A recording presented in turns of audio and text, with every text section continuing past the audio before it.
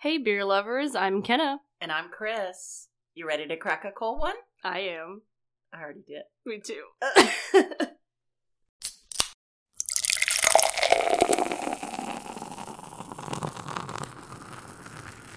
Welcome again, bear lovers. Beer. Do you love bears? Do you love bears? Well, you're in the wrong spot. Welcome, beer lovers. I have not had anything to drink, I promise you. All right, guys. We were hoping that we'd get you live to some of our local breweries by this time, but unfortunately, COVID is still in session. So what we decided to do, and especially with the holidays upon us, we decided we would bring you a couple of local beers that we've purchased, and we thought we'd taste them while we're live, give you our honest feedback of each of them. And of course, these are going to be Texas beers. Some of these are a little more north than South Texas, but we love Texas beers just the same. So we decided we'd go ahead and bring those as well. Yeah, so just kind of bouncing off of that, we just went to Total Wine and we got a couple of local beers in all different styles. So today we're going to talk about 7 different beers that we purchased. And we'll definitely send some pictures, put it up on the Instagram and Facebook, and you can see exactly what the beers look like from lightest to darkest. And then we'll touch on each one of those beers, where they're made, where they're from, the ABV, things like that. A little bit of history about each style. Mm-hmm. And just as a side note, we spent probably $1 to $3 on each of these cans. Right. So you can go and Total Wine and buy them by the can. So it's a really good way to taste without having to commit to a full 6-pack. And I was blown away by the variety. Oh, absolutely. I was just so pleased, and they had it really organized well. You could tell exactly what style you were looking at and the region it was from. And again, we stuck with just Texas beers, but there's so many to explore. So take advantage of that. And if for some reason you're not close to a Total Wine, H-E-B has a great selection as well. So right. You can go there, and we'll, again, give you the exact name of the beer, the brewing company, if you're interested in trying the same beers that we're trying today. Yeah, or take a road trip and go to one of them. Absolutely. Right?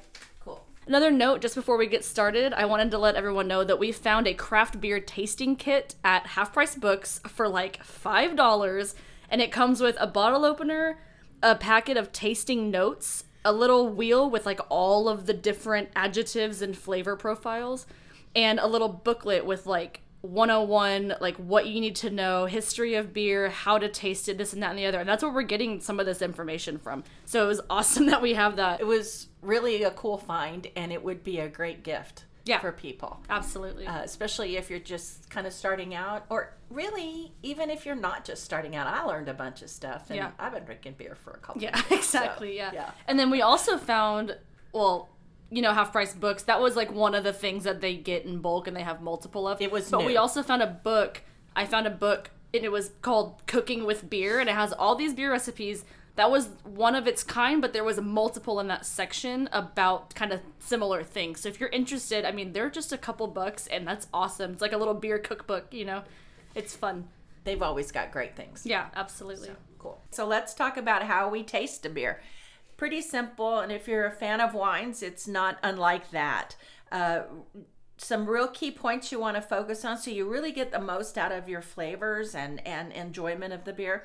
First thing would be sight. What does it look like? Is it clear? Is it murky? And I will say that if it's murky, it's not a sign that it's a bad beer. For example, you have unfiltered wheat beers, you want them to be murky. If you have a lighter Pilsner style that is a filtered beer, you don't want it to be cloudy. So those are 2 key points there. Also, you want to listen to the sound. This one is not so much important, but you certainly want to be able to hear the fizz. It's less of an impact than like maybe champagne, because if you pop champagne and it doesn't pop, don't drink it. So this is more about the fizz and just the way it sounds as it's being poured into the glass. It's just more about anticipation. Then smell. Smell is very important. Aroma, the bouquet, if you're a wine person. Most all of your olfactory are responsible for taste. That's why when you get a cold and your nose is stuffed up, you can't taste anything. Or if you have COVID and you can't taste anything. Well, yeah, that's a different disease. I guess. So different problem altogether. But one of the things that you'll want to note if you have citrus or tropical notes, the hops is responsible for that. If you have a bready or a roasted note, that's the grain. And if you have a fruity note like an apple or a banana, which sounds weird with beer, but it is, that's the yeast. And then touch. And touch is how does it feel in your mouth? And it can be really refreshing or it can be really warm. And that's really obvious to figure out the style. If it's really refreshing, you're on the beach, you're drinking probably a lager or a pilsner, right? Or if it's real heavy, you're thinking about sitting around the fire drinking something that's a stout or something that's in that heavier. So that's easy to understand. The bitterness also, the bitterness can come from the hops or the roasting malt, which I thought that was really interesting when I did that research. And back to our notes from our first our introductory. I just laughed because you said sex, and I was like, "You're gonna get such me. a child." Okay, go ahead. You said sex. Back to our introductory session with IBU definition. That's your bitterness, and again, just as a reminder, bitterness can be 1 to 100. A lager, 10 to 20 on average. Porter, 30 to 50. IPA, 40 to 80. And double IPA, that's when you get into the 100. Dang. Yeah. And so 2 beers with the same IBU can actually taste different as far as the bitterness is concerned. Mm-hmm. So, for example, if you've got more of a dry beer, it'll taste very different bitter-wise than a stout. So the dry bitter is different than like a rich bitter. Correct. Okay. Correct. And then sweet, that comes from the grain. We don't really associate sweet a lot of time with beer unless it's been flavored. Or it's like a sour. Or it's a sour. Or something like exactly. That. And so sour is next. So sweet, sour. Oh, sorry. Yeah, so you've got the opposite. And the sour can be very intentional, and it's by literally souring the bacteria. Ew. So I know it sounds gross, right? But think about yogurt. Sour some of this bacteria and sell it. We're going to put it in a drink. Yeah. And we're going to make it, intoxicating. Yep. But don't worry about the souring bacteria part. Yeah, it's not like bad bacteria. It's all good. It's all good. But think about souring your bacteria similar to a natural yogurt and the tang you get with that, right? So that's not as gross. Yeah. Right? Like a bitter beer, a sour beer is really an acquired taste to a lot of people. Mm-hmm. It's not something that we're used to, but, Brittany loves sour beers. And in fact, we had a raspberry sour at, what was the name of that brewery we went to? Back Unturned? Not Back Unturned. The one where we played Cards Against Humanity. Oh, Roadmap Brewing. Yes. Yeah. Okay. So Brittany loves. Shout out Roadmap Brewing. Just saying. I used to host trivia there. If any of y'all played trivia, that Great brewery. Great brewery. We really liked that one. Love the names of their beers. They're funny. And a great place, a real family place. Yeah. And they even had a food truck parked out there, which I think a lot of them have, access to food. Yeah. But it's great. Board games, have a lot of fun. And that's definitely one we'll touch on more. This yeah. is just a side note about a great brewery that we visited. Yeah, for sure. And then last would be umami. And those of you foodies know that umami just means savory. So with all of your other taste in there, it's what does savory taste like? It's umami. And that is found in beer due to the grains. Huh. So pretty interesting. Yeah. All right. So we have, sorry, were you going to go? No, that was it. I was just your tasting notes. And so as we go through and we start to taste these beers, which I'm waiting Excited.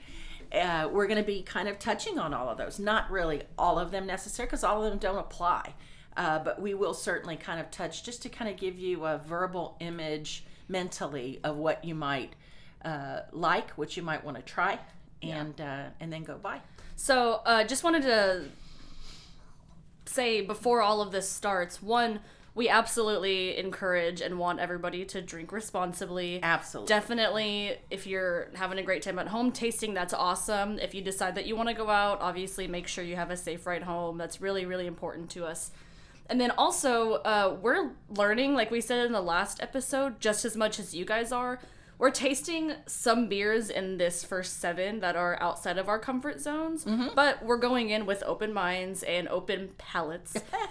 We have never tasted, either one of us have never tasted any beer that we're trying today. So we're really excited about that. Yeah. And also, too, because it's outside of our comfort zone, we may or may not be one of our favorites. We may not choose to buy it when we're out again, but we're opening our minds, and every time you taste something new, you connect a new brain synapse. You get just a little bit smarter. Yeah, right? and definitely if tasting beer is something that you're interested in, I would highly recommend going out and trying different beers. Like we said, these were relatively cheap.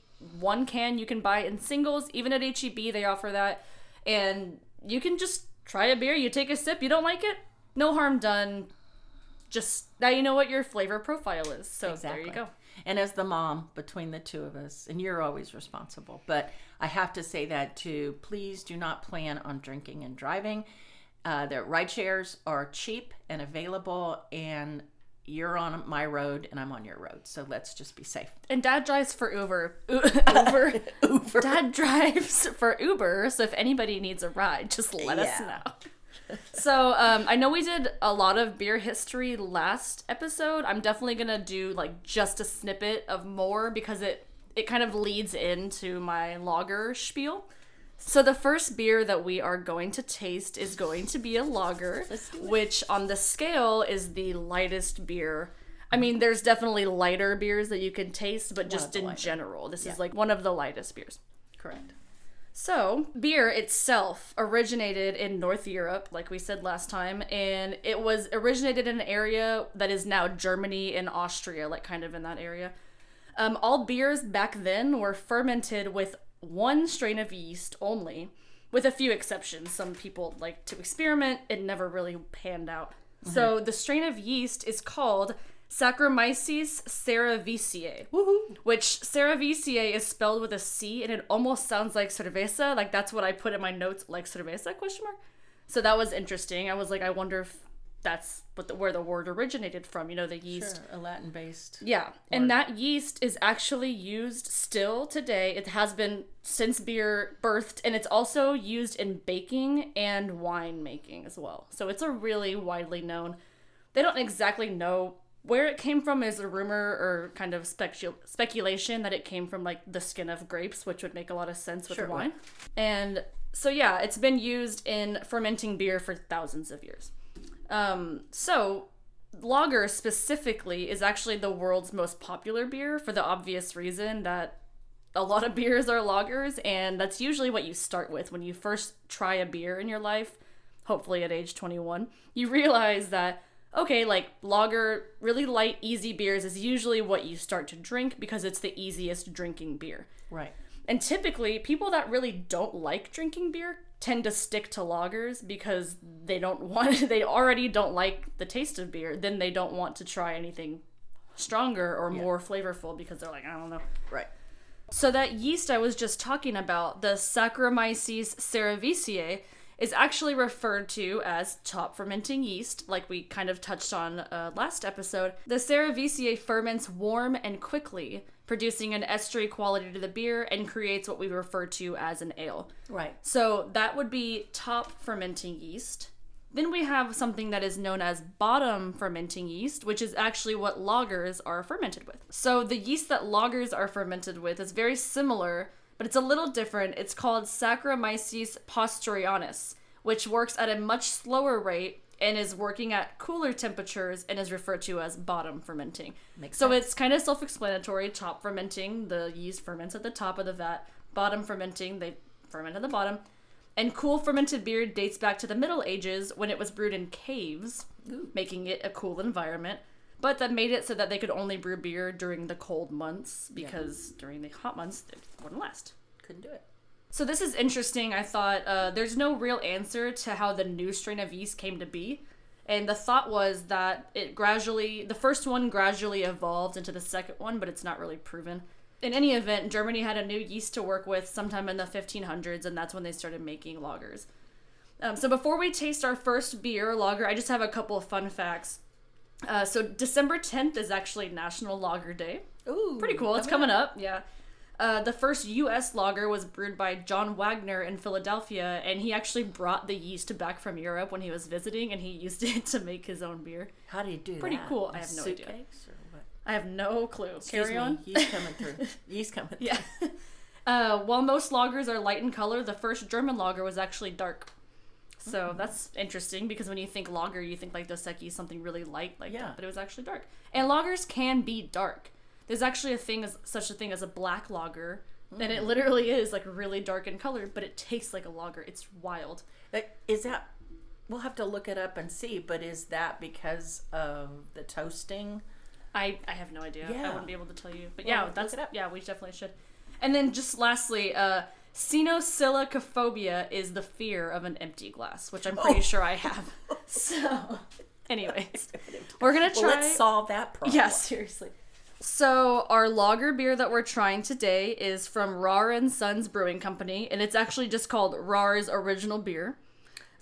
Simple name. It's 4.5%, and it's brewed, like I said, at Rar and Sons in Fort Worth. Woohoo. So not too far from where we are. Yeah, I've had a couple of their beers, but not this one. Yes. All right. Ready? Yeah. Oh, that sounded good in the Crack microphone. a cold one. Or crack a lukewarm one because we just put these on ice. Okay, I'm sorry I spit on you. Okay, so the first thing that we're doing right now is pouring a little bit of the beer into our respective glasses. And just off the top, it's very bubbly. It looks really good. You can see the bubbles lining the bottom of the glass. Oh, you put more in yours. Let me get some more of that. I'm thirsty. Yeah, it's very carbonated. I mean, I'm sure you heard when I opened it. And yeah, it's translucent. You Very can pale see yellow. right through it. Yeah. What'd you say about the color? It's very pale yellow. Yeah, Very it's light. it kind of looks like a Miller Lite. That's the color Yeah. I would compare it to. Yeah, little golden kind of. All right, Okay. cheers. Hey, we got a smell. Oh yeah, sorry.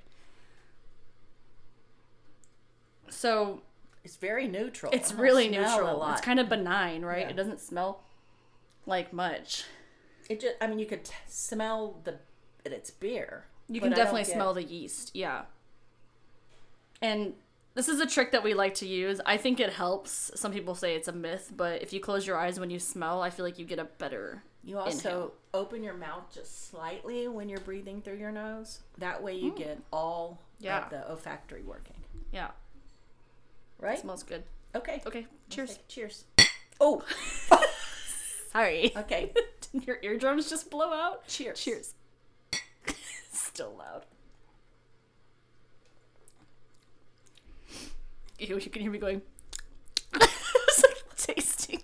Licking my lips. So gross. Sorry, everyone. So we already touched on sound, right? We got a good sound, smell. Now we're talking about touch. So it is very light on the palate, right? Super easy to drink. Not a lot of aftertaste.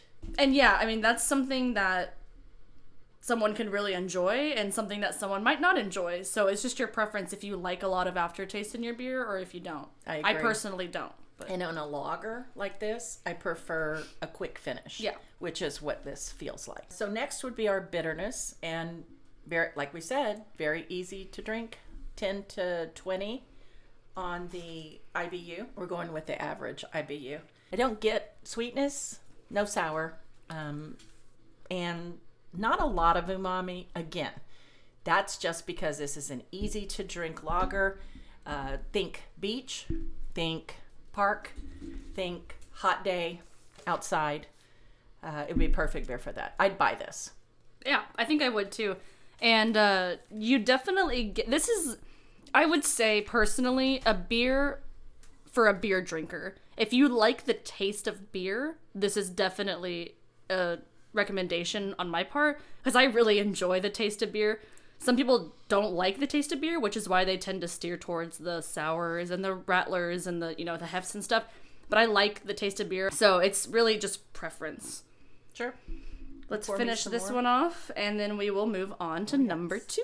We got 6, but divided 7. or 7 divided between us. That's only 3.5.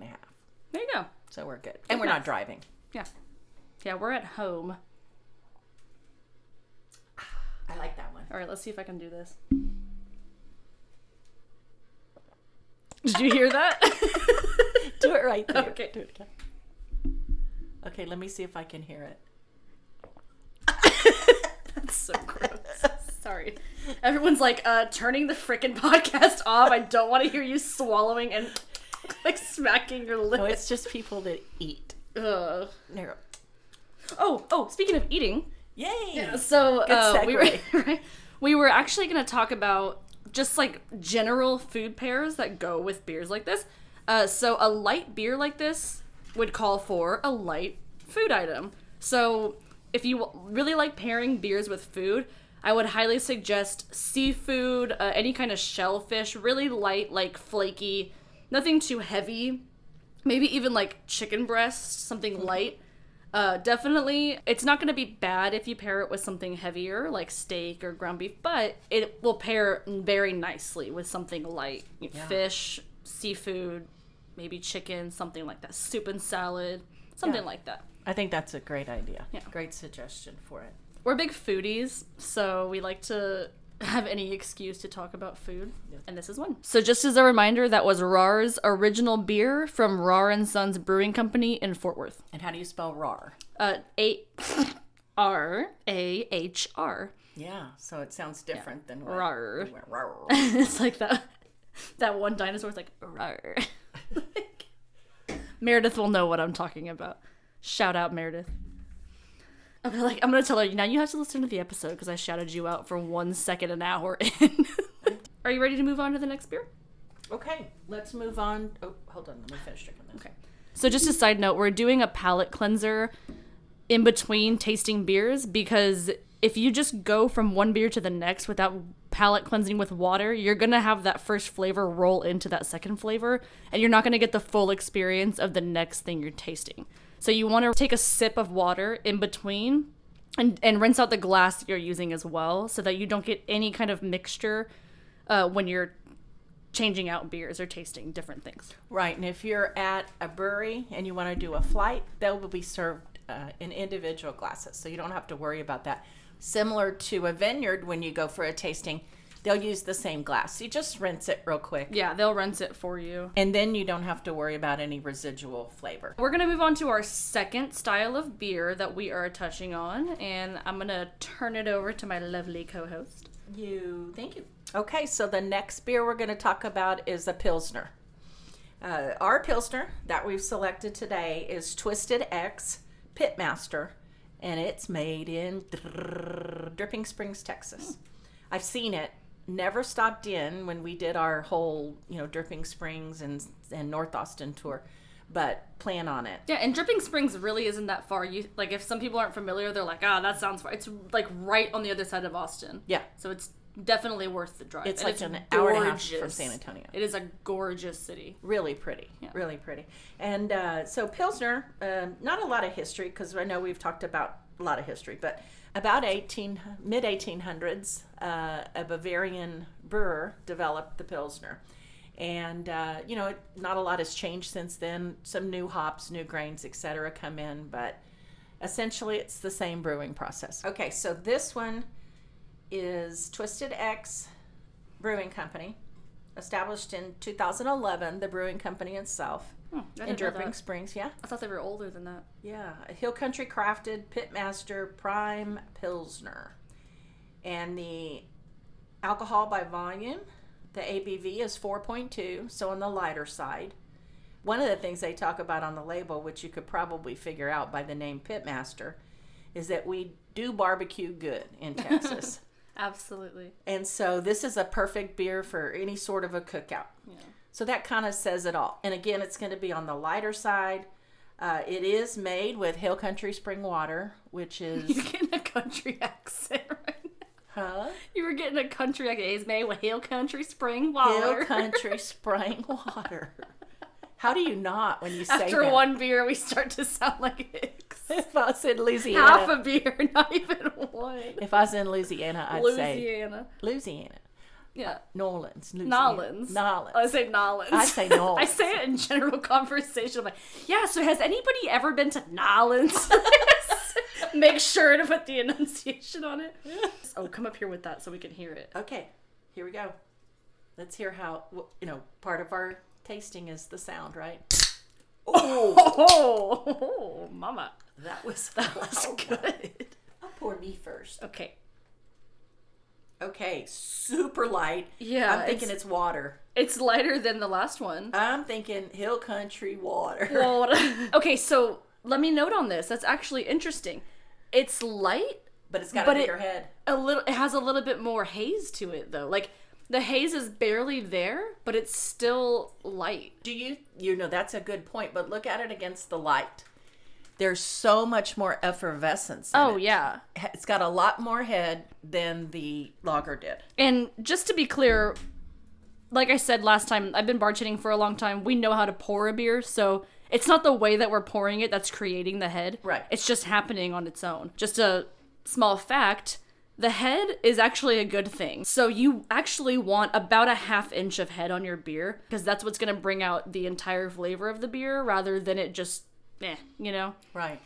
So that's a good thing. When someone brings you a beer with head, it's probably intentional. Yeah. If it has too much head, that's obviously not a good thing because it's going to diminish the carbonation.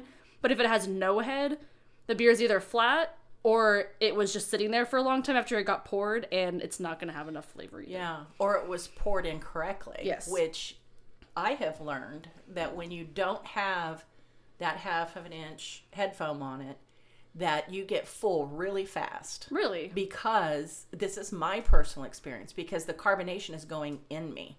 So I find makes myself like, bloop, Right now I'm kind of having that. bloop, bloop, bloop. Okay, so Pilsner site, it is a little more cloudy than what we saw in the lager. Yeah, so it's like hazier than It's a the little first one, but it's lighter, if that makes sense. Yeah, it's lighter in color. It's hazier in clarity. Yes.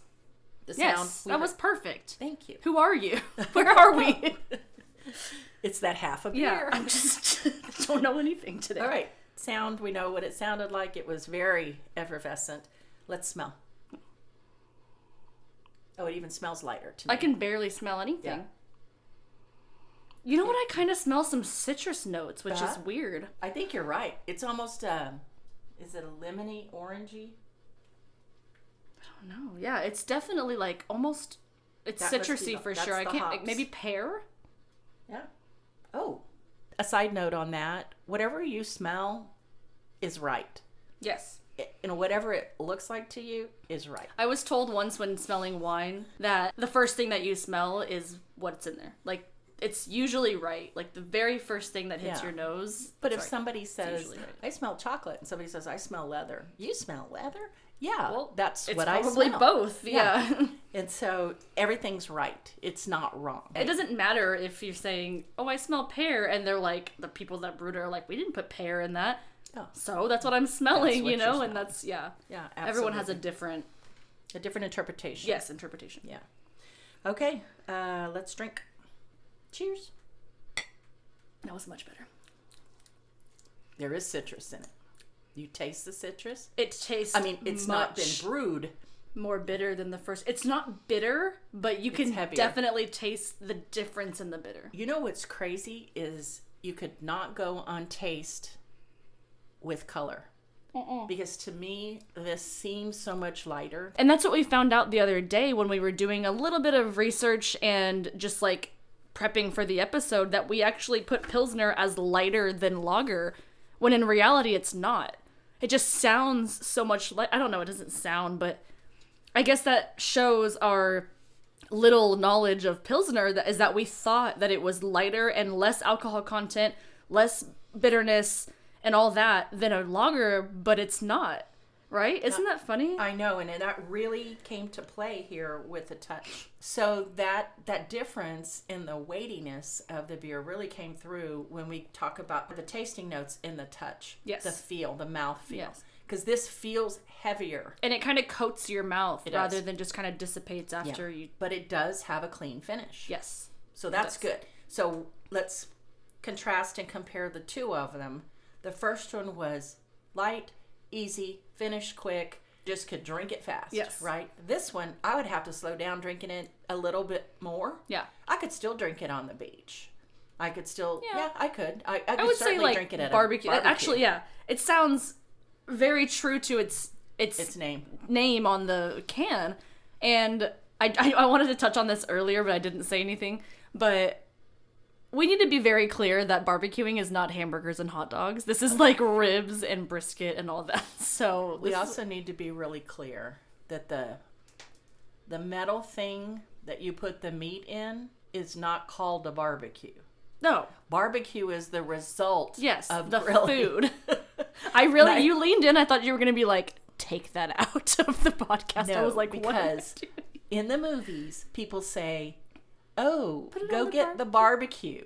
And I'm like, and they go out to the grill. I'm like, wait a minute. That's a like, grill. That is not. Barbecue is the production of a grill. Yes. What the grill or produces. Even a smoker. Or a smoker. Those two different things. Very, very different things. But don't call. If you said the barbecue grill, I might let you pass. That may pass. Because you said grill. Yes, exactly. All right.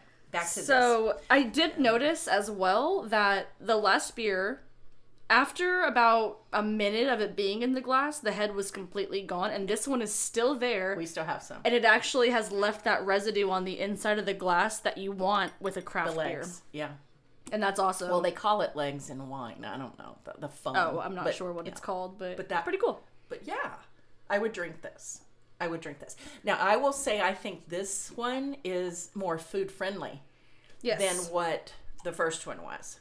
Not that you couldn't drink with the first one, because you could, but this one, I definitely feel like it's a much more food-friendly beer. Yeah. So let's talk about the food that this would go to.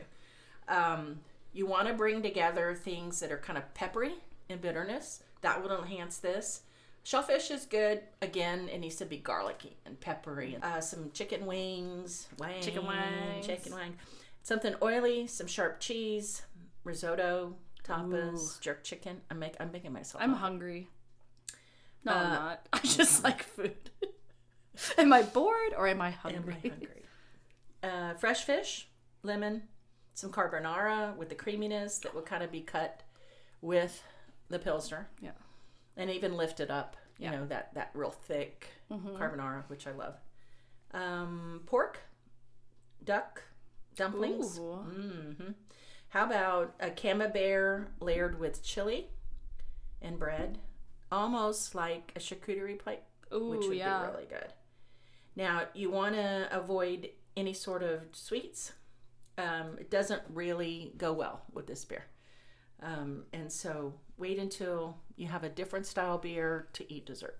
So, speaking of charcuterie boards, I actually saw this post of a Karen on Facebook recently, and she had made her own charcuterie board with all the free things from a restaurant.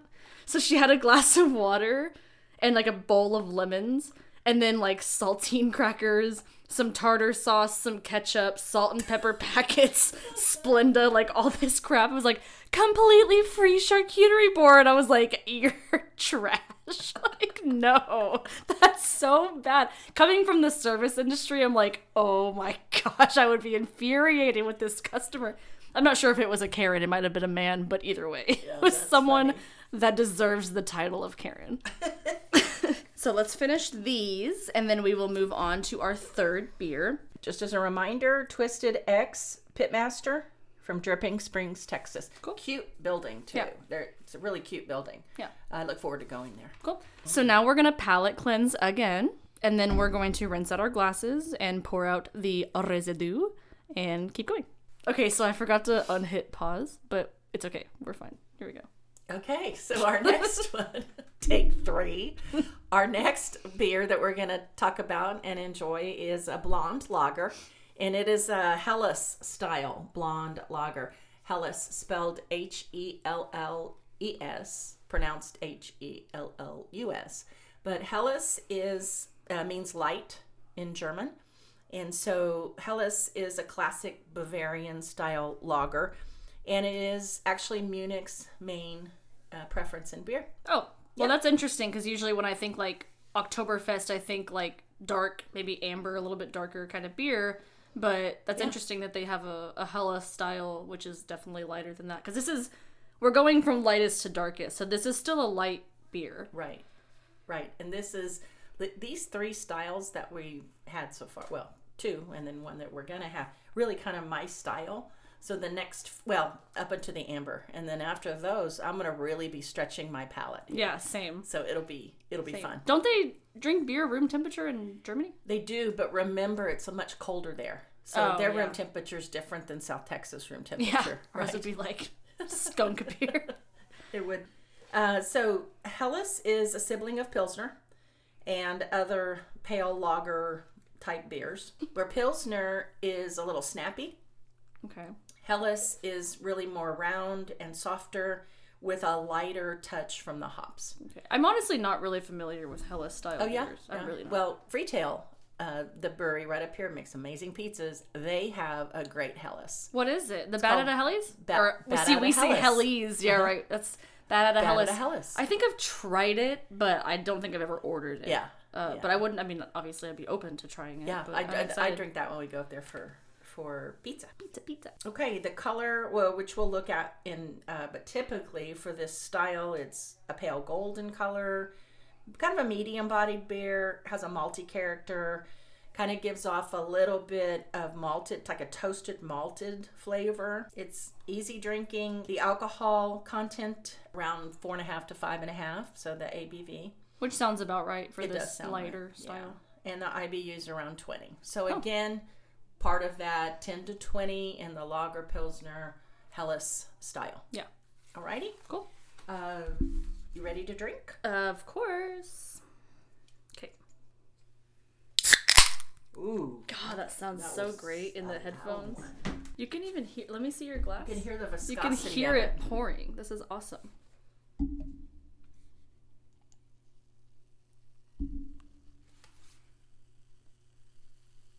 Okay, that's cool because it sounds like our intro.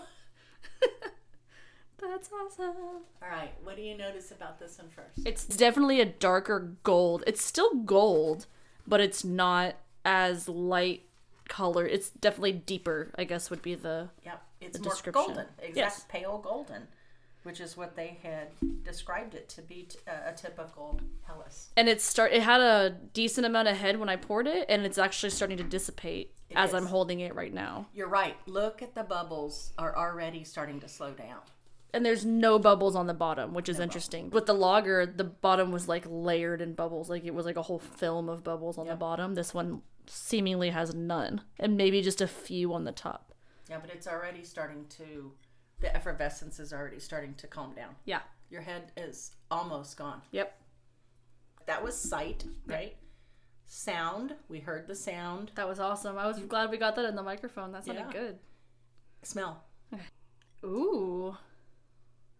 That almost is like nannery. That's what I was Banana. going to say. To me, it smells tropical. Ooh. That's Interesting. This is a cool little fact. If you want to get a better smell, do a little swirl. Not too much to where you're going to make your beer less carbonated, but do a little swirl in the glass and it'll bring out those notes again. Yeah, just like wine. All right, ready to taste? Cheers. I have to do it really gently. Oh, I like this beer. You can taste the weightiness, right? It almost stays on your tongue for a little while. It definitely has an aftertaste. It does. The weightiness is a little more than the other two. This almost tastes like a beer you can drink with like a slice of banana bread. Yeah. Oh, In I the agree. morning. For At 6 a.m. Just kidding. I would say dessert. Yeah. You could. This one you could actually have with a bready, yeasty type of dessert. Ooh, what about like bananas Foster? Yeah. The cool thing is that we have no idea if the brewers intended this to taste like bananas or if they even used bananas. But the fact that doubt we're they tasting did. that is awesome. Well, the fact that we both tasted. Yeah, and we didn't even, I mean, again, this is the first time we're tasting all of these beers. So we have no preconceived notion of what they're going to taste like or how we're going to feel about them. And that was cool that we both kind of like immediately realized, oh shit, like bananas, you know? Yeah. I like this beer. I really do. The cool thing is with that Pilsner, I immediately tasted the bittering unit, and with this one, I don't taste any bitterness. Right. It's Not any, but like very, very light. Remember what I said about the roundness of it? Mm-hmm. That's what you're feeling. That's what you're tasting. It's a much more round flavor instead of the Pilsner being more sharp. And Yeah. when I say sharp, I don't mean like shockingly sharp, but very, very different. When you first drink a beer after you haven't had one in a while, it almost tickles and burns a little bit. Mm-hmm. I don't get that feel with this one. I don't either. Yeah. It's actually really good. It is. Not that I'm surprised that it's good, but it's actually really good. It is a great beer. I'm really enjoying the balance in this beer. Yeah, it's really good. I think this would be a really good beer for someone that maybe doesn't like beer very much. Because it doesn't really, you don't really get that beer taste to it. It's almost like it's just like a drink. Like it's not, you don't drink this and think, I mean, yeah, you would know it was a beer, but you're not like, ugh, that tastes like beer. You know, it's like, there's so many different notes in the flavors. It's like, it's really good. And it's certainly not hoppy. No, it's definitely not hoppy. I think this would be a good beer for someone to try if they weren't, so maybe if they were skeptical about, like, if they don't really care for lagers because it has that beer, like, yeasty, malty taste. This is good. It has flavor. Or somebody who has been drinking Pilsner and lagers and says, okay, I want to try something different. Yes, exactly. They're ready to move on to the little bit higher flavor profile or, you know, change their palate. This is perfect. This would be a good one. Okay, so what do we match this with? If we're going to go out to eat, what would pair good with this? Well, I've already mentioned the amazing pizzas, and they've got a really yeasty dough there. So mozzarella, tomatoes, anything like a sandwich, some sort of an Italian sub, something that's hearty meat-wise, lots of cheeses. I think this one would actually be really good in a beer cheese soup. Ooh. Oh, I because love beer cheese. Coelle doesn't like beer cheese at all. She doesn't like beer cheese. Beer cheese dip or beer cheese soup. Either one. And French bread, ciabatta, like almost any kind of bread. They have a really good tomato basil bread that they make at Panera. Oh, it's so good. And so this, I think, would go good with that because it would be hearty enough. The beer would be bold enough to stand up and be able to be to shine through the cheese. Yes. Whereas a lager pilsner would be too on the light side. So like a light sandwich or a pizza would be perfect. Yeah, tomatoes, cheese, that sort of thing. Yeah. I think it'd also be good as a beer to braise something in. Okay. Yeah, right. And you're really good at that. Yeah. We do beer butt chicken. That would be good with beer butt chicken. It would be. I'm sure, I mean, people don't call it that, but you put an entire chicken over a beer can that's like half full, and then you put it on the grill, not on the barbecue, on the grill, and smoke it for hours, and it's, so good. So good. I was going to say braising. You could braise some sausages in this. Even some brisket. You could cook a brisket with it. Can. That would be awesome. With lots of garlic. Which also, I think you can cook a brisket with like a darker beer too, but we'll talk about that later. Yeah, but this would be probably the lightest of the styles of beer that you would want to include in a recipe that you wouldn't want to cook it with a Pilsner or a lager. It'd be wasting your beer. Yeah. Yeah. Which we definitely don't want to do. Right. So the next style of beer that we're going to talk about is one that I have been enjoying a lot lately. It's going to be a wit beer, also known as a Weiss beer or a white beer, Hefeweizen. There's a lot of different terms that kind of all fall under the same umbrella. So the Weiss beer is the classic wheat from Bavaria, and it literally means white beer in German. Easy. Huh. The name comes from the yellowish white tinge from the pale wheat and barley malts that they make it with. And outside of Bavaria, most Weiss beer is known as Hefeweizen, which translates to yeast wheat. So, and I think I want to make sure that we're very clear on this. It's Hefeweizen because it is a German word. A lot of people say Hefeweizen or they say Hefe. And that just bothers me. You can say whatever you want, but that just bothers me. Well, we do have a beer locally called Hefe. Hefe, though, not Hefe. Yeah. Yeah. So like El Jefe, like the boss. Right. Yeah. So the the W is pronounced with a V. Yes. Correct. A wheat-based beer is usually packaged unfiltered, like we talked about earlier. They don't filter out all of the yeast, for lack of a better term, pulp. Yeah, it's like it's kind of pulpy, with the yeast turbidity in the finished product. And according to German law, this is really interesting. A beer that is labeled a Hefeweizen, a Weizen beer, or a Weiss beer must be made with at least 50% malted wheat. But most of the people in Germany that brew use more than that. But in order for it to be considered any one of those Weiss beers, white beers, as a general term, it has to have at least 50%. Isn't that wild? Yeah, that is crazy. And I read also, it's weird because if you do less than 50%, it doesn't taste the same. But if you try to do like upwards of like 90 to 100%, it's like very difficult. Yeah. So it's usually in like the 40 to like 80% range of malted wheat to make, those beers. And even here in the States.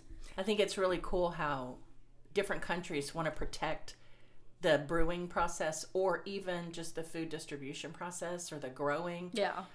There's wines that have to be labeled a certain thing. It's like it to champagne. A champagne cannot be champagne unless the grapes are grown from Champagne, France. Yes. And same thing with Cabernet Sauvignon. It can't be labeled a Cabernet unless it has a certain percentage of Cabernet grapes in it. Correct. So I think that's really cool that there's a control over the industry and therefore the quality. Yes. Just a touch more of history on this. So the origins of wheat beers reach back 6,000 years ago, or maybe more. As far as they know, it's just 6,000. With the first brewers of wheat beer being Sumerians of Mesopotamia in what is now known as southern Iraq. And they know this from archaeological findings of, like, the grains that they used to make the beer. Awesome. Isn't that cool? I love that stuff. And this is really cool. The oldest known depiction of beer drinking, it dates back to about 3,400 BC. They're drinking a wheat beer. Wow. Yeah. It's a top fermenting beer, like we said earlier. The ABV ranges from about 4 to 6%, IBU being at about 15, a little bit lower, a little bit higher. Yeah. Before we taste the beer, I just have 2 fun facts. If you're looking for extra protein in your diet, wheat beer is actually a good supplement because it has a lot of protein in the wheat.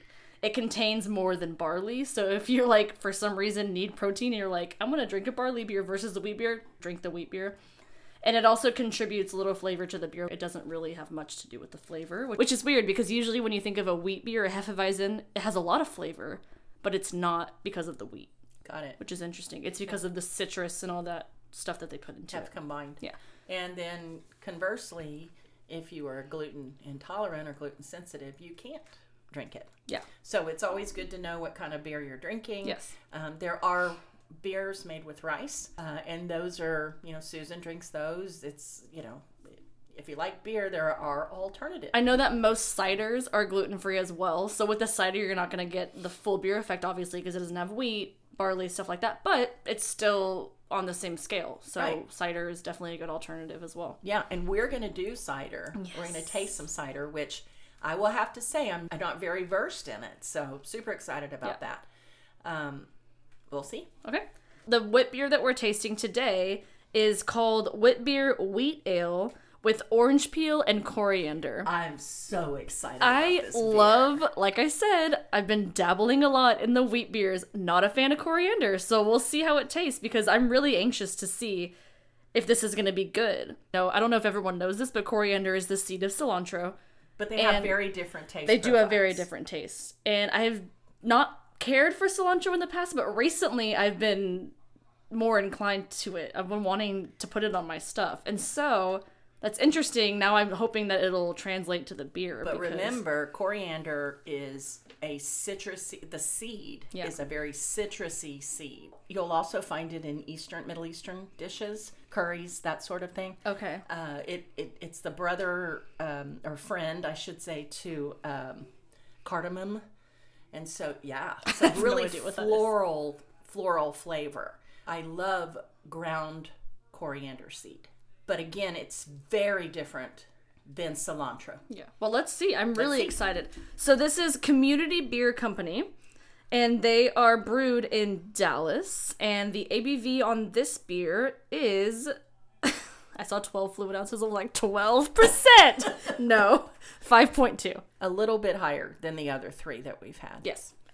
All right, let's crack this one open. Oh, that looks like they won the 2016 Bronze Belgian Style Wit Beer. Very nice. They won the medal for that. All right, ready? Yeah. I'm super excited about this beer. Too. Okay, that's from the can. That's very effervescent. That sizzle, the fizz that you just got was directly from the can. I haven't even poured it yet. Yeah, go. Look at that. Oh my gosh, that sounds so good. Okay. You know it's a wit beer now. Look at that. So everybody listening has probably seen and or tried Blue Moon. It looks just like Blue Moon to me. Or a very light orange juice. right? Yeah. You can't see through it. Yeah. No, you some of that. cannot see through it. I accidentally gave you way more than me. Sorry. Perfect. There. Oh. Now you got more than me. That's all. See, can't see through it at all. No, yeah. very You cloudy. cannot see through it. This is awesome. Put your hand on the other side of the Can't see glass. it. You can't see it. Nope. But Oh it my is a gosh, it pale looks yellow really color. good. I wish we would have taken pictures of these in the glass We'll and do it posted next time. those. Yeah. Then that way we can show everybody the color. So with this type of beer, which was as expected for me, is the head is not very prominent. When you first pour it, it definitely has that half inch, but it dissipates very quickly. But that makes sense because this beer is not about carbonation, it's about flavor. So it's going to have a lot of heaviness to it. Not as much as a dark beer, but still, it's going to be very heavy forward. So it's going to dissipate that head really quickly because it's not predominant on the carbonation. You know? Right. Plus, it also is weightier because it's unfiltered. Yes. Right? Mm-hmm. Good. Okay, Smell- what's next on our right. list? Our Smell? aroma. Okay. Ooh. Yeah. I smell the citrus for sure. Very citrus forward. It smells like mango, almost. I don't get. You know what I get? It smells like mango. I was really into that. You were into that. Ooh, it smells Sound like like- mango. Sound like Coelle. She does such When she great does her voices. accents. Yeah. I smell celery, but that would make sense because celeriac. I think of celeriac, gonna like the celery seed root. All right, let's taste. Cheers. Oh my gosh. Wow, I didn't expect that. Okay.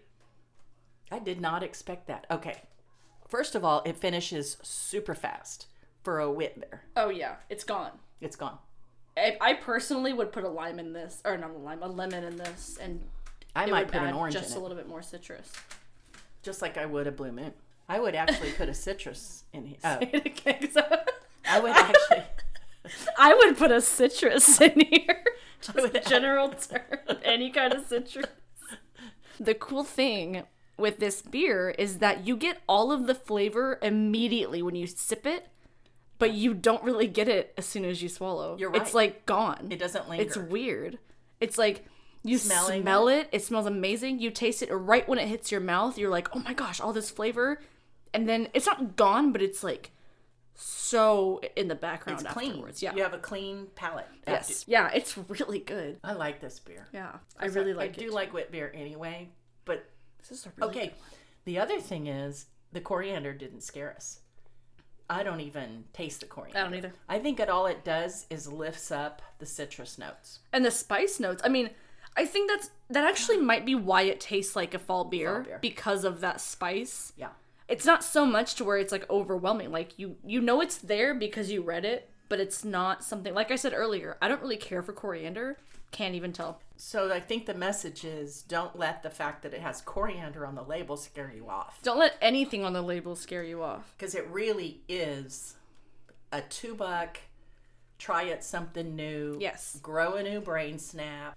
A new brain snap? Brain synap. What's that?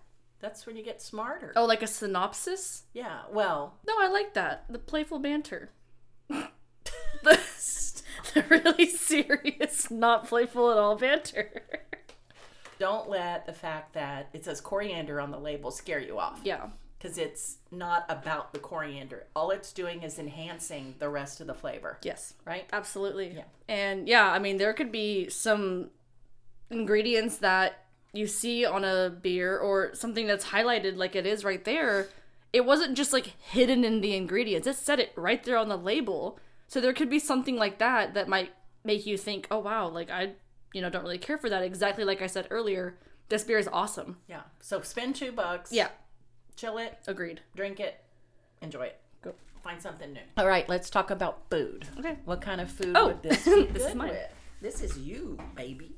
So the food that I wrote down is like light and citrusy. So like a nice vibrant fruit salad or a salad that includes fruit notes like strawberries, apples, things like that. Also fish that is seasoned with lemon, orange, anything like that. Perfect. Yeah. That's exactly what I learned about it too. Yeah. Everything that you said, again, not a dessert beer. No, This one's not definitely a dessert not. Ooh, you know what would be good? Like a Tuscany shrimp or a Tuscany chicken. Ooh. Yeah, Yes. it definitely would be.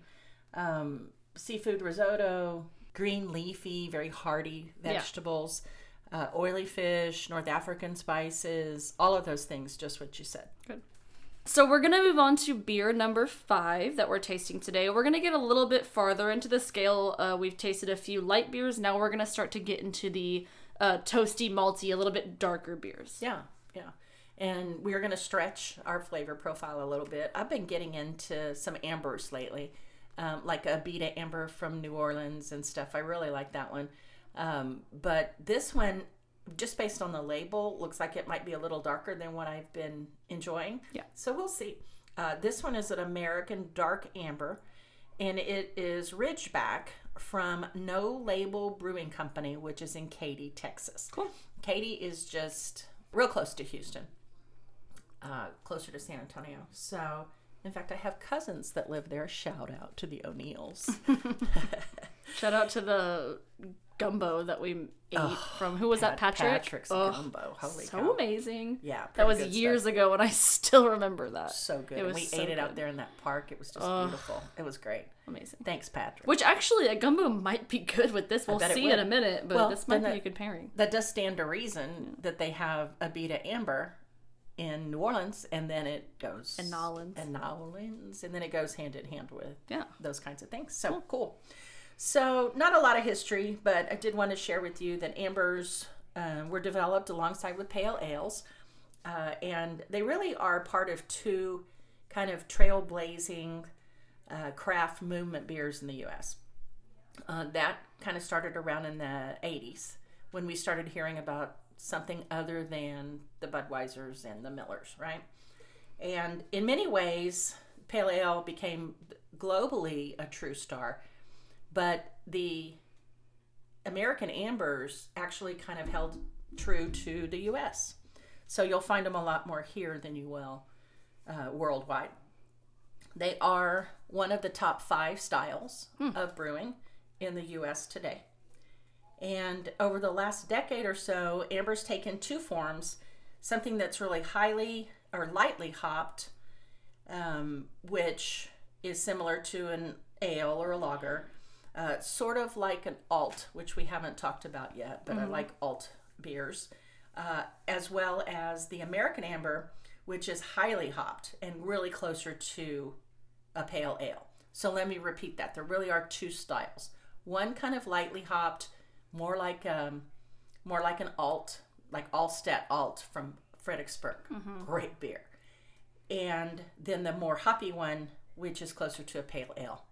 That's where I'm going to stretch my flavor profile, is in the pale ales. Then you also have American amber, and then you also have red ales. And so you can do an American red, which takes the amber to a whole nother more maltier, more hoppier level of a beer. And that's what you would be familiar with if you saw something that said red IPA, right? Kind of similar. I think brown ale kind of goes in that category as well, like Newcastle. Yeah. It's not local, but Newcastle brown ale is, I feel like that's kind of, because there's so little of each of those, I feel like they just kind of lump them together. And when we were looking for a beer like this, we had to search to find something that, first of all, that I hadn't had. Yeah. Because I've had several of them, but that was interesting. That seemed to be like that category was a little more narrow. Yes. Yeah. Absolutely. Yeah. So what you're going to get when you see this in a glass is, think of the kind of the inside of the rainbow, where you've got like the dark yellows and the oranges, and then the deep reds and even violet, that sort of thing. That's the colors you're going to kind of see in here with chewy toffee. Or a caramel profile might be present in that. And they do have kind of hop dominated and really a moderate to high bitterness. So when we talk about the IBU, now we're going up the scale. We're about a 30 to 80. That's a big range, though. Yeah, that is a big range, and 80 is kind of up there. That's too. really up there, because the double IPA's at 100. Yeah. So, but American amber can be up there, like especially if it's something that's really, really crafty. They're like, we want this to be really bitter. Sure. It's definitely possible. Like a true American amber in that super hoppy range. So interesting, as well as the alcohol content will be higher too. So, it's about, they say the book says 5 to 8. You're probably looking at like 6.5 to 8. Yeah. It's going to be higher. Because when I think of 5, I think sure that this is going to be heavier. Yeah. The imperial versions exist, like the reds. And again, those are going to be higher in the IBU, and they're also going to be higher in the ABV. Yeah. So, cool. So let me just tell you a little bit more about the beer. Okay. This beer, this really touched my heart. I thought I would share this. Ridgeback is the name of this, and it was actually named after the sweet dog of Haley, it's a Rhodesian Ridgeback. They have her picture on the can. Isn't that cute? She's I didn't really see cute. that. See her right there? Look at her. Oh, that's sweet. Isn't she cute? Let me just read you what's on the can so you can get some idea of the tasting notes. Dark American amber with strong flavors of caramel and roasted malts. Balanced with just the right amount of Cascade and Golding hops for a sweet, sweet but slightly bitter ale. Named after our sweet dog, Haley. That's so nice. That's sweet. Oh, how cute. I think that's so cute. So you ready? Yeah, absolutely. All right. Let's open it on the mic so everyone can hear. NoLabelBrew.com. Cool. This was the first can we saw that had the IBU on the outside of the can. That's cool, though, because it's like, a lot of people don't really know what IBU is, but it's really awesome that they put that on there because we were interested in looking and finding the IBU on not just the type of beer that we're talking about, but that beer in particular. Yeah. And the other ones, as far as we can see, didn't include that. I haven't seen it.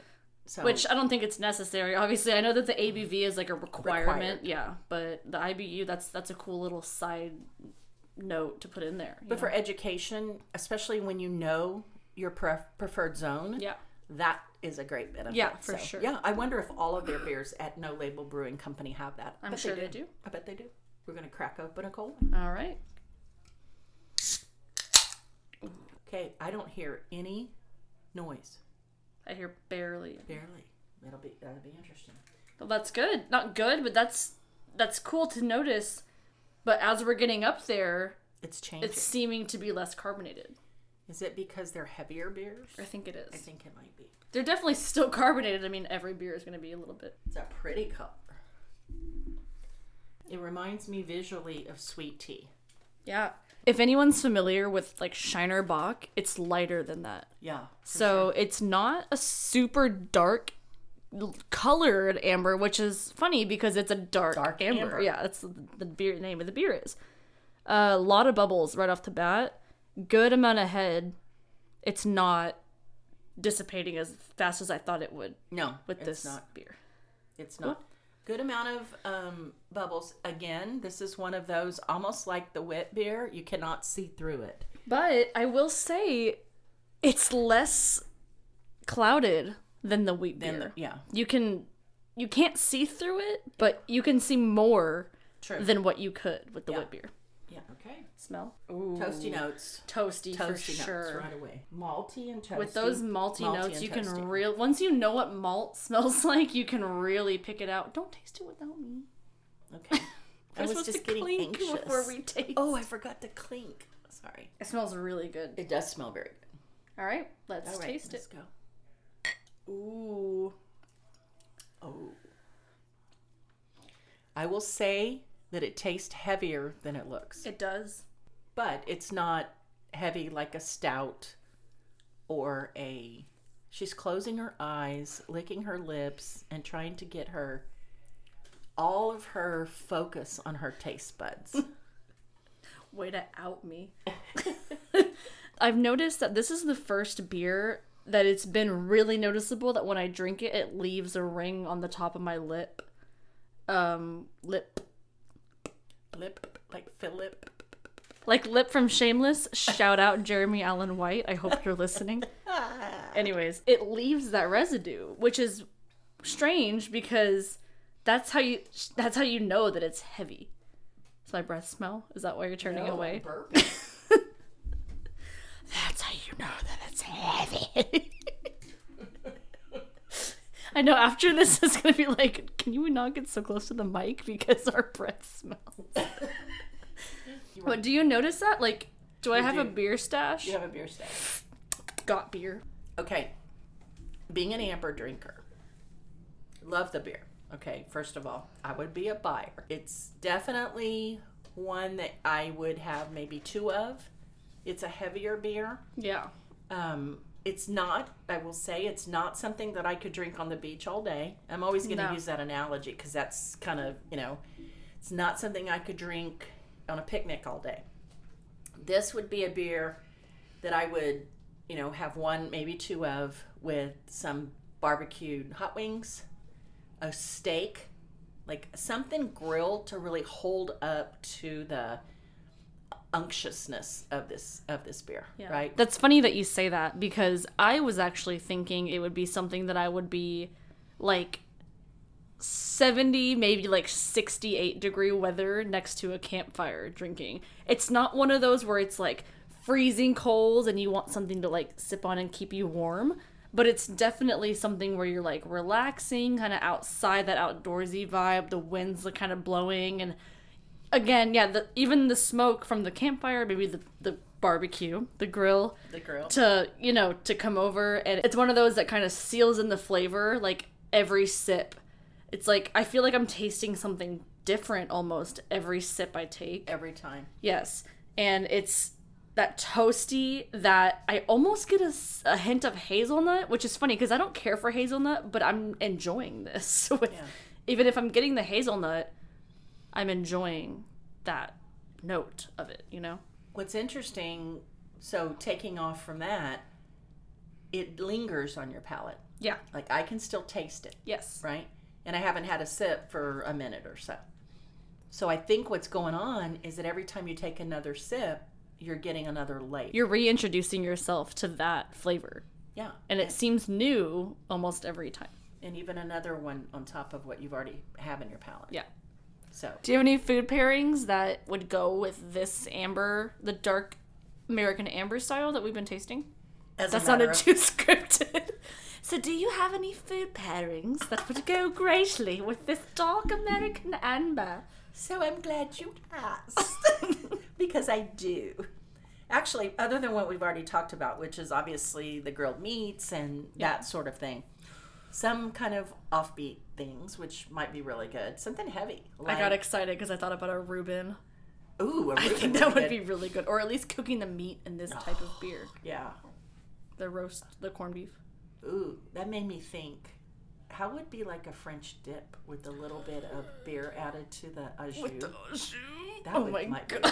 Wow. You'll caught me in a moment. Where I was going was portobellos, like grilled portobellos, right? Yes. So you still have something that's grilled. You've got that grilled meaty flavor, but it's not as heavy as a steak. Umami. Other things like mac and cheese, like a good, not Kraft, but what about good like a brisket mac and cheese? A brisket, something hearty like that would be awesome. Burgers are good. Obviously, I love a good burger. Pulled pork, any of those things. You want to avoid, though, anything that's acidic. Okay. It will not work with this dish. Well, that makes sense, though, because this is like us personally, we don't do well with acidic food in general, so I feel like piling a beer that's not only heavy, but it kind of does have acidic notes as well. It would be kind of overpowering. Exactly. They would kind of work against each other, which is interesting because that's not the situation with the Hefeweizen. The Hefeweizen works well with things that are similar in taste to it, but this one I feel like it would be a no-go. It might be because of the toasted malt, and that is, again, the brown toasty notes are coming from the malt. Oh, okay. And so anything delicate is just going to be way overpowered. Yeah. So like you wouldn't want to serve a grilled fish with lemon with this. That would be a bad choice. So yeah, that's it. And ham, sweet potatoes, meat, a meaty fish would be good. So it's like salmon. Something heavier, an oily fish would be good. Yeah, good beer. I'd buy it. I can still taste it lingering on my palate. Yeah. So this is not going to be the lighter style. Okay, so for our beer number 6, we are going to do an IPA. Really excited about this one because this is not something that we typically partake in. I've definitely tasted multiple IPAs. I know that you have as well. But this is not something that we're typically drinking all the time, you know? So it's new and exciting, and we're really excited to try it. Yay. So just a snippet of history about IPAs. They were first introduced in the 1780s. There was a London brewer named Hodgson. He sent out a beer to be aged like wine to last a long journey. So they were traveling from Europe to India, and they needed a beer to last a long time.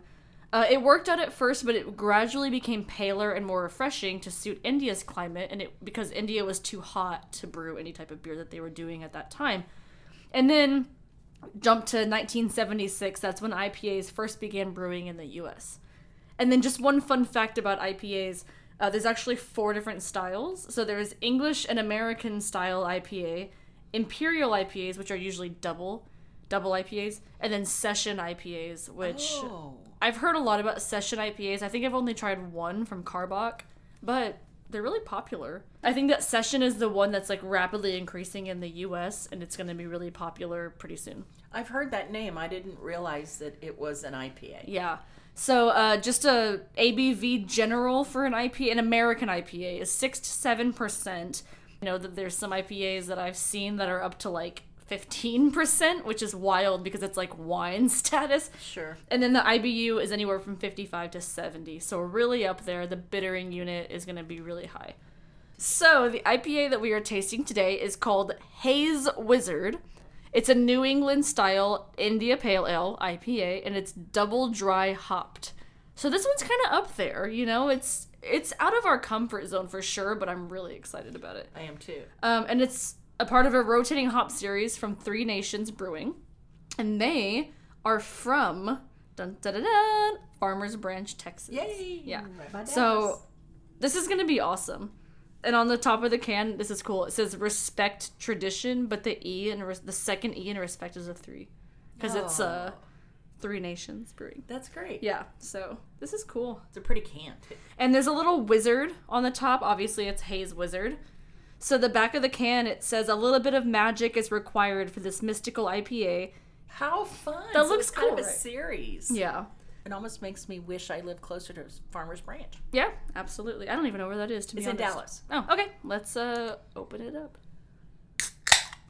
Not hearing Virtually a lot. zero. Yeah, not hearing a lot. Zero bubbles. At least in the can. Okay, there's a few. Not a big head. Look at that. Yeah. So we were talking about the 1/2 inch. This one is more like a quarter. Yeah, it's a really small amount of head that you get when you're pouring.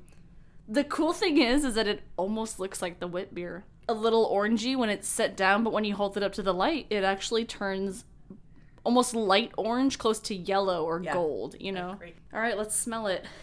Oh, wow. Ooh, you can smell the bitterness in the hops.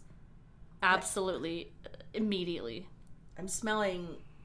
What am I smelling? I I'm smell smelling citrus. But not citrus in a fresh citrus, more like a Like a fermented citrus. like a fermented citrus. That's literally what it Exactly smells it is. like. Or citrus that you cook with.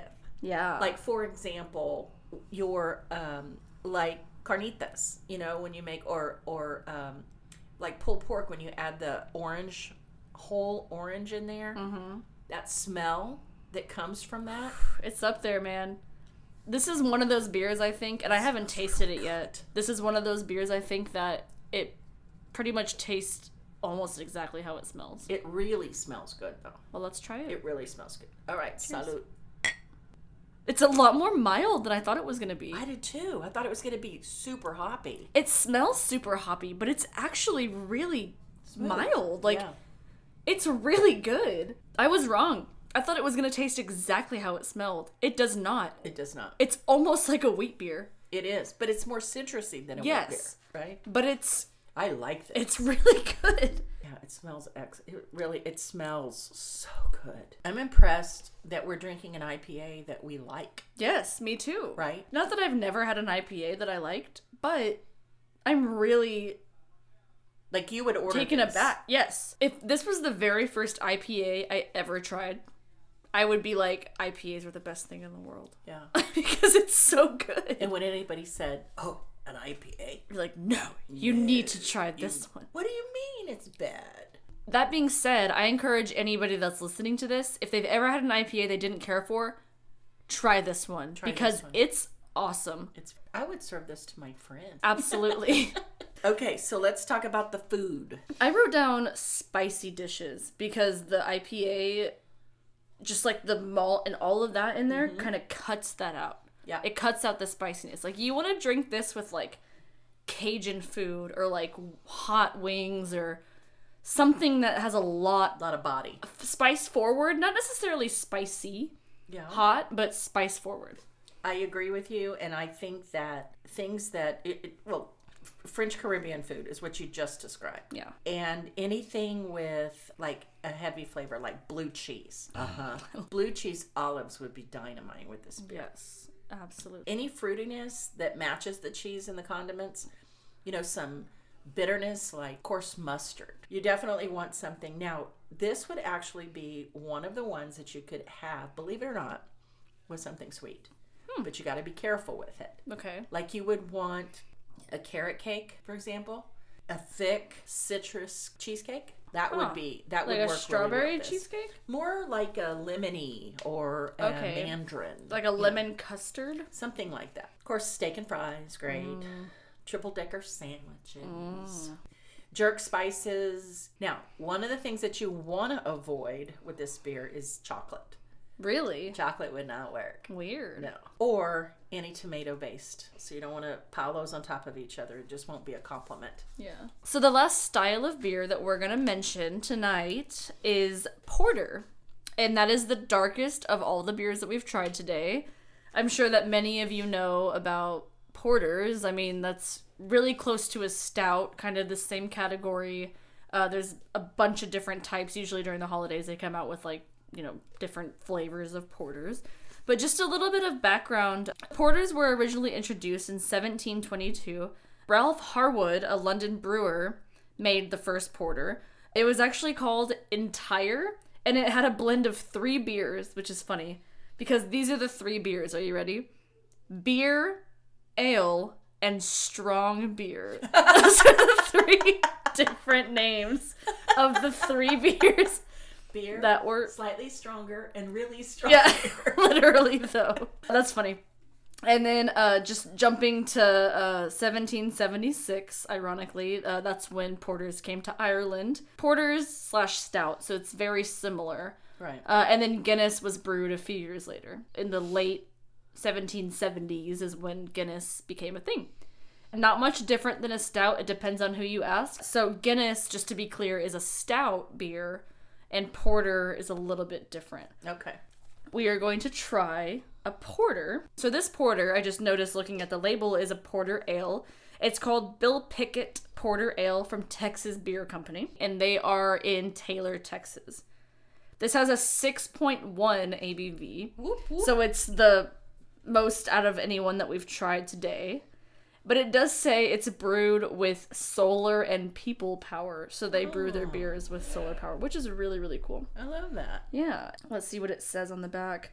Full body with rich, toasty malts and a smooth finish, this beer pays tribute to Taylor legend Bill Pickett, the first African-American inducted into the Pro Rodeo Cowboy Hall of Fame. Yep. Cheers, y'all. And then it says a portion of the proceeds donated to the Bill Pickett Education Foundation. I don't even care if it's not going to be my favorite beer. I would buy it just for that. Absolutely. Same. All right, so we're going to crack this bad boy open, and we're going to taste it. If we said that the IPA was a little out of our comfort zone, this one is way above that. Yeah. It's out of our comfort zone. It's out of my comfort zone. We're very interested in trying it. I'm very interested. Now, really I will say that I have had porters and stouts in a flight.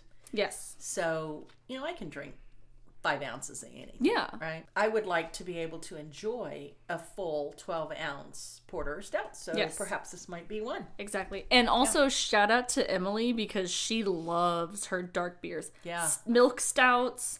That dragon's milk that she loves to drink, porters, like that's her thing, and so that's I'm really crazy. excited. I would imagine she likes that. I know, but she does. That's what she'll spend Anthony her money likes on. them too. Yeah, Anthony well there you go. Them. Yeah. All right, we're cracking it open.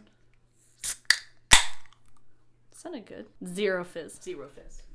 Out of the can, and it looks like chocolate milk coming out the top. I'm excited. Oh my gosh! gosh, look at that color. It looks like Coca-Cola. It's so dark. Even Coca-Cola doesn't have a dark foam on the top, and this does.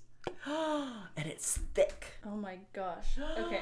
It looks like chocolate milk. It looks really great. All right. Wow. Okay, so just first glance, can't even see past the first layer into the glass. It's so thick and so dark. You can already see the legs forming on the side. Yep. That's how heavy it is. There's a Viscosity. 1/15 of an inch of head on it. It's And that's what I want to make vertical. clear. It's still carbonated. It's just less carbonated because it's a heavier beer. Right. It's not flat, is my point. Mine's gone. I know. Yeah. And I think your only reason why yours still has it is because you've been moving it glass a little bit. Looking up to the light, no difference. It's still just as dark. It looks like coffee, It looks like espresso. like espresso. That's exactly what I would Doesn't say. move like espresso. You know how espresso kind of foams on the Sure. top whenever it's, You're right. That fluff? does kind of look like It looks just like it. Barely any bubbles. All right. right. What about smell? Let's take a big breath. Smells just like coffee. It smells exactly like coffee. Oh my gosh. You can smell the toast for sure. You can smell almost like toasted coffee bean. It does smell a lot. Like you get those chocolate and coffee notes in there. First of all, I love the aroma. Oh yeah, it's great. It's very descriptive of what I think it's going to taste like. It really smells great. Ready to try it? All right. Salud. Salud. I feel like I'm drinking cold coffee. It almost tastes like cold brew. It reminds me It of totally tiramisu, tastes like tiramisu. right? You could Yes. actually use this Oh, absolutely. as tiramisu instead Yes. of the coffee and the liquor. Yes. I'm honestly really, really shocked in the best way. All of these beers I've really enjoyed. I have too. I really have. I don't think that there was one that I wouldn't buy. I agree. I really don't think that. I agree. For different purposes, different Absolutely. reasons. So we talked about tiramisu. The other thing is, I know that there is a double chocolate stout that you can make brownies out of. Or chocolate cake. Chocolate cake. And I hear it is amazing. Haven't done it. Penny used to do it, or she did it at one time, and she loved it. So Well, I guarantee you could throw this in place of milk and a hot chocolate, and it would be phenom. yeah, it would be. So definitely desserts, right? Yeah. Something maybe like, again, going back to the blue cheese salty kind of thing. Yeah. You want to play off of those coffee notes. That would be terrific. Because I wrote down smoked rich meat Yep. for my food pairing. Places like a Brazilian steakhouse, I think would be really great. Because you get the salad bar with the different types of cheese. And then you get those smoked meats, all different kinds of cuts. Things like that. That would be perfect to pair with it. And this isn't a fast drinking beer either. No. Again, This is a sip on, really enjoy the flavor of kind of beer. right. So going back to our analogy that we're going to use for everything, could you drink it on the beach? Yeah. You could, I don't think but so. you wouldn't enjoy it. Yeah. Right? Well, you could, but you'd be drinking one beer every 2 hours because Yeah. you want to sip on this. Sure. I really like it. I'm very happy that we picked what we picked. And I'm really glad that we went into it with an open mind. Of course. And open palate, Yes. so to speak. Yeah. We really were willing to try new things because I think it really worked out for us. Oh, it did. And remember what we said in our bubbly introduction, that when you go to a microbrewery, you can always ask for a little taste. Absolutely. And They'll you'll always know. give you a taste. You don't want to order a 12-ounce drink and not like it. Do not be embarrassed for asking. They want you to ask because they don't want to waste that beer either. Yeah. Right? And if you use the things that we've kind of talked about today, you get that 1, maybe 2 ounce taste of beer. You look at it, you see the color of it. Don't judge it by its color, but you see the color of it. Smell it, swirl it around a bit, get that flavor back out there. Take a big sip, give it a couple tastes. Don't be afraid to really get into tasting beer, and you will know if you like that beer or not after that experience. But if you're genuine about tasting something, you're not going to need to ask for more than a couple beers because you know kind of what you're looking for. And you're going to use our guides to figure out and narrow down what you're really looking. So we're glad you joined us for this episode. This was about the family that you should know, may know, but had some questions about. And the next episode should be about the neighbors and friends that you don't quite know, but you might be interested in learning about. Right. Because these are some sketchy characters.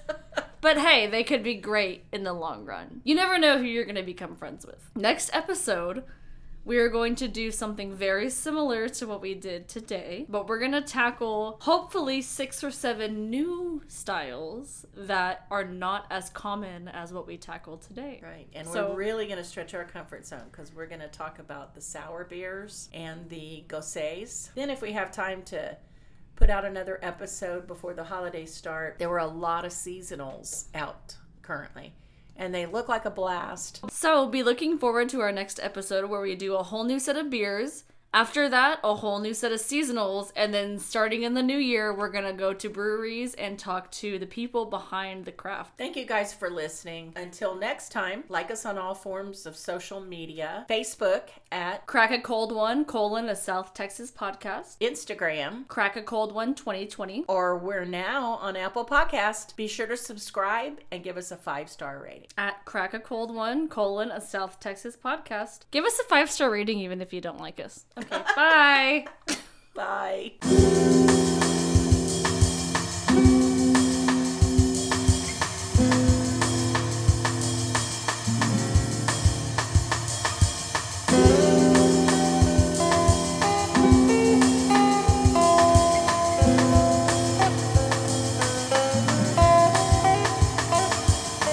I just wanted to quickly point out the websites that I got all my information from so that I give them credit. So that is anchorbrewing.com, mobilecuisine.com, theguardian.com, celticcavern.com, beerabyss.com, and beerandbrewing.com. Thanks so much for all the great information.